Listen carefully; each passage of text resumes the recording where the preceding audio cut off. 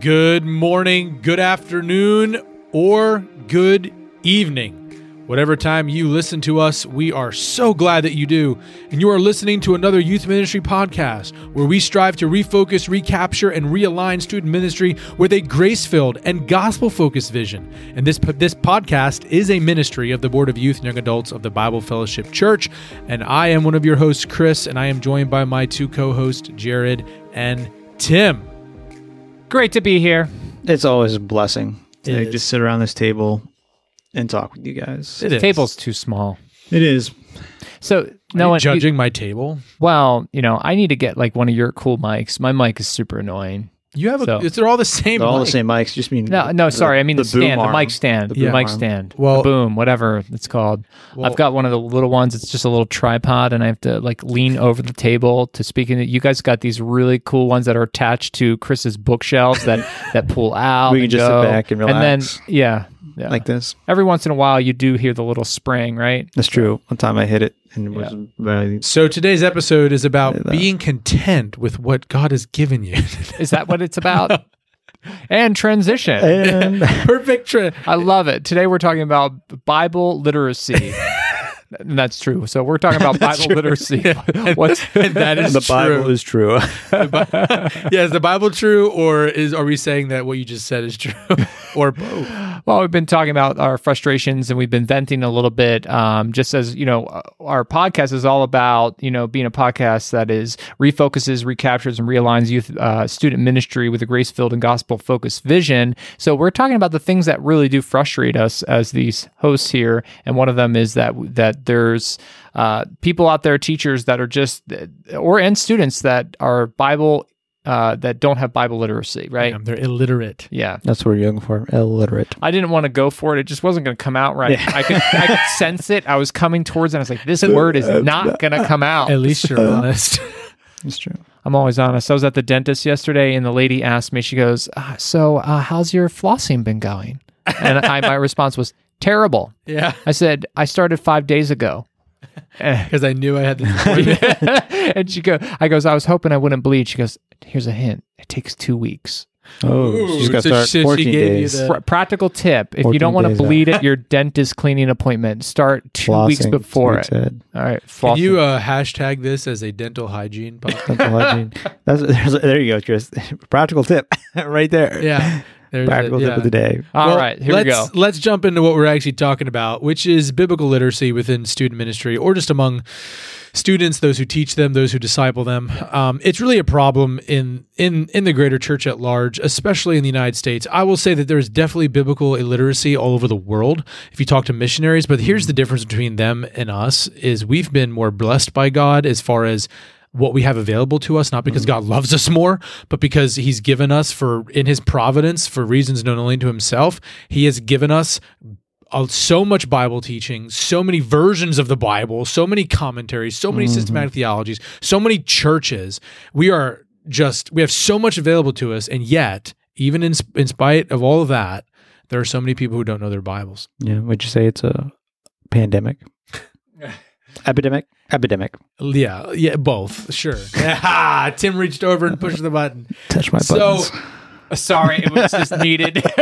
So, guys, let's zone in on some of the particulars in student ministry. What is it that gets under your skin as a student pastor or a former one, as far as what bothers you the most in student ministry regarding this topic? I think it goes back to what Tim said a couple episodes ago about the model of youth ministry. If your model is the games, the lights, and the party, and the food, and all that, and then you try to shoehorn in like a 10-minute devotional just to call it like, oh, we taught the Bible, that's going to lead to students not being literate in the Bible, because one, during those devotions, are you opening the Bible? Are you like walking through? Yeah. Are you teaching them how to read the Bible, how to study the Bible? And maybe you are in other discipleship groups or something like that. But in that large setting, you're not showing them. So how to work. what you're zoning in on here is an issue with the teaching or the focus of the student ministry itself. There's other things that contribute to this, but that's one of your issues. Like the focus of the ministry. If it's not focused or centered around the Bible and teaching the Bible, it's going to lead to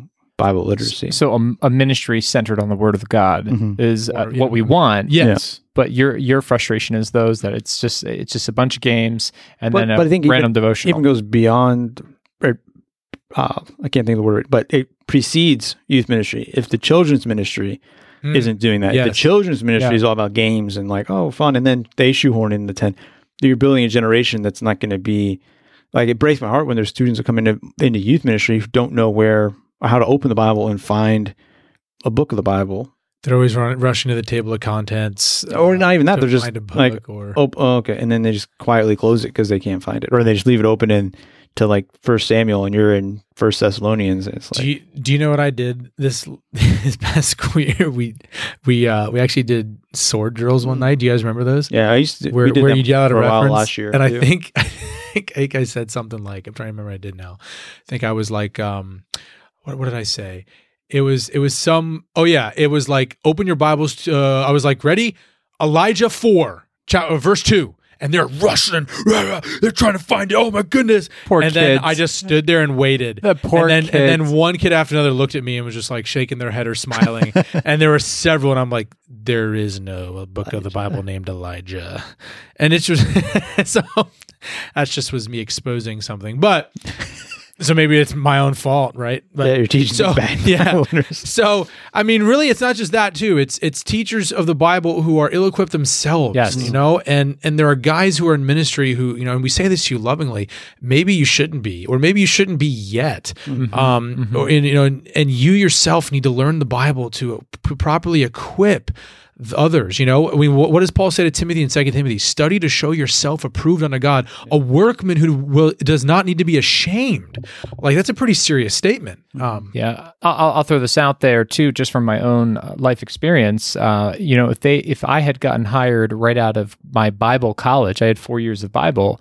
I would have not been ready to make students Bible literate. I also wouldn't have had a focus on the scriptures. I loved God's word, but in my mind about youth ministry was, to me, it seemed like a really fun place to be inside of church and in ministry.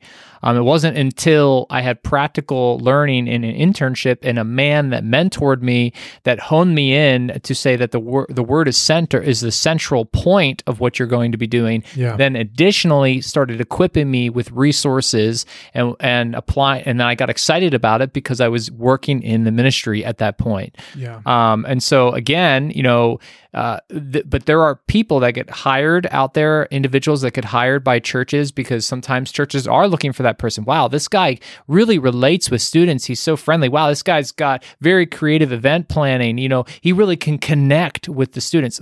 All those things are very good. He has good hair. So yeah, right. And that actually happens too. Isn't that scary that there are churches that, you know, they hire by looks? Yeah, it's real. But so we're saying that, you know, our church didn't. Sorry. Come on. Good work, Jared. Oh, good work. I can't reach this thing. So what we're getting at is, you know, those leaders that are in youth ministry, the youth pastor, youth leaders, like starts in the youth ministry starts with you guys, right? It starts that we need to be Bible literate. We need to know God's word. We need to love God's word. We need to show the students that we open God's word. We need to be passionate when we go into the word to encourage the students. Open up your Bibles, engage with me, get excited.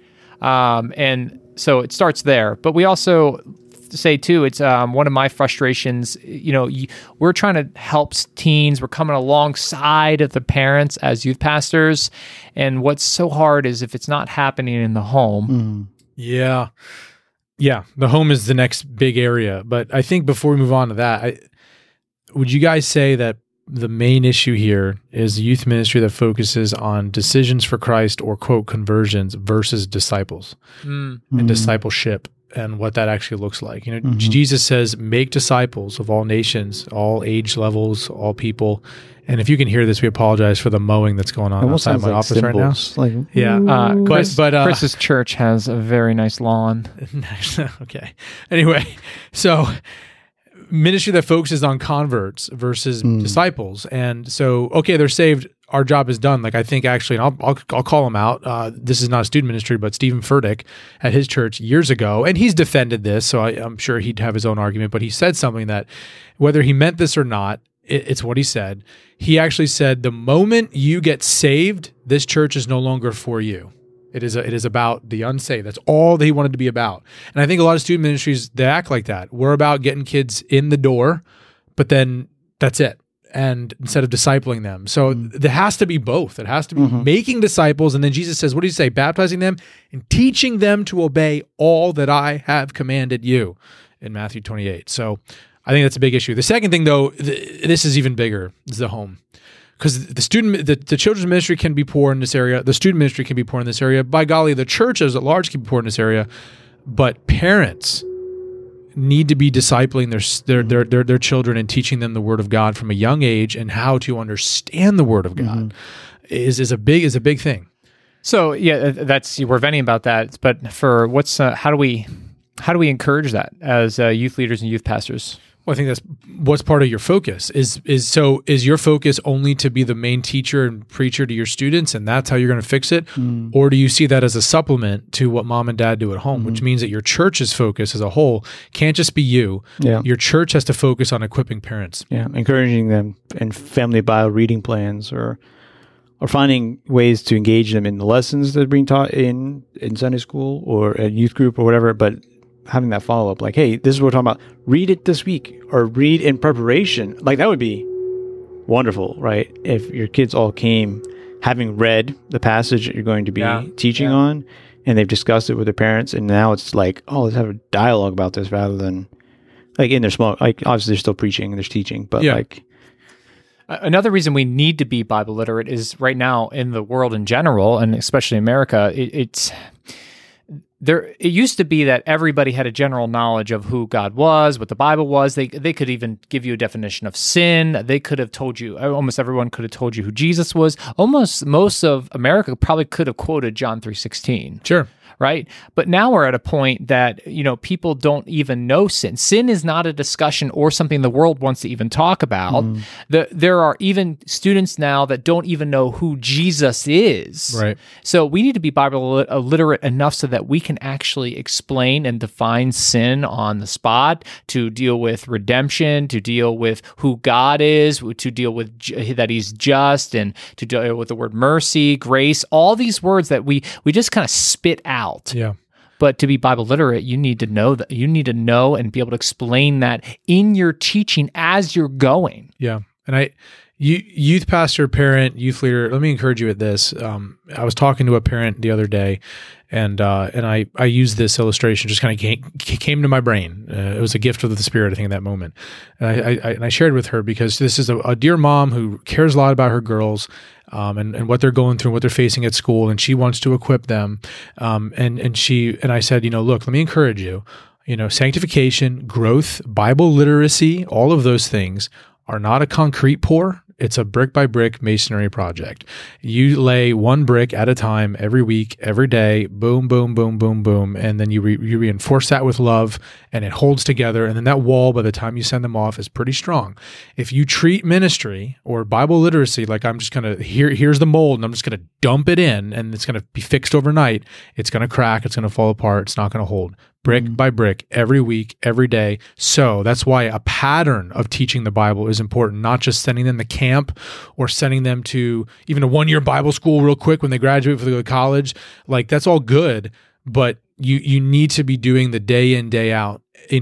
Years are made up of weeks or months or weeks, and then days, and then hours. How you use today matters. I can preach. How to use today matters. Slogan. Throw that on your bumper sticker. I will. Well, thank you for listening to this episode of Another Youth Ministry Podcast. Please connect with us on Instagram at Another YM Podcast, or you can email us at anotherYMPodcast@gmail.com. See you later.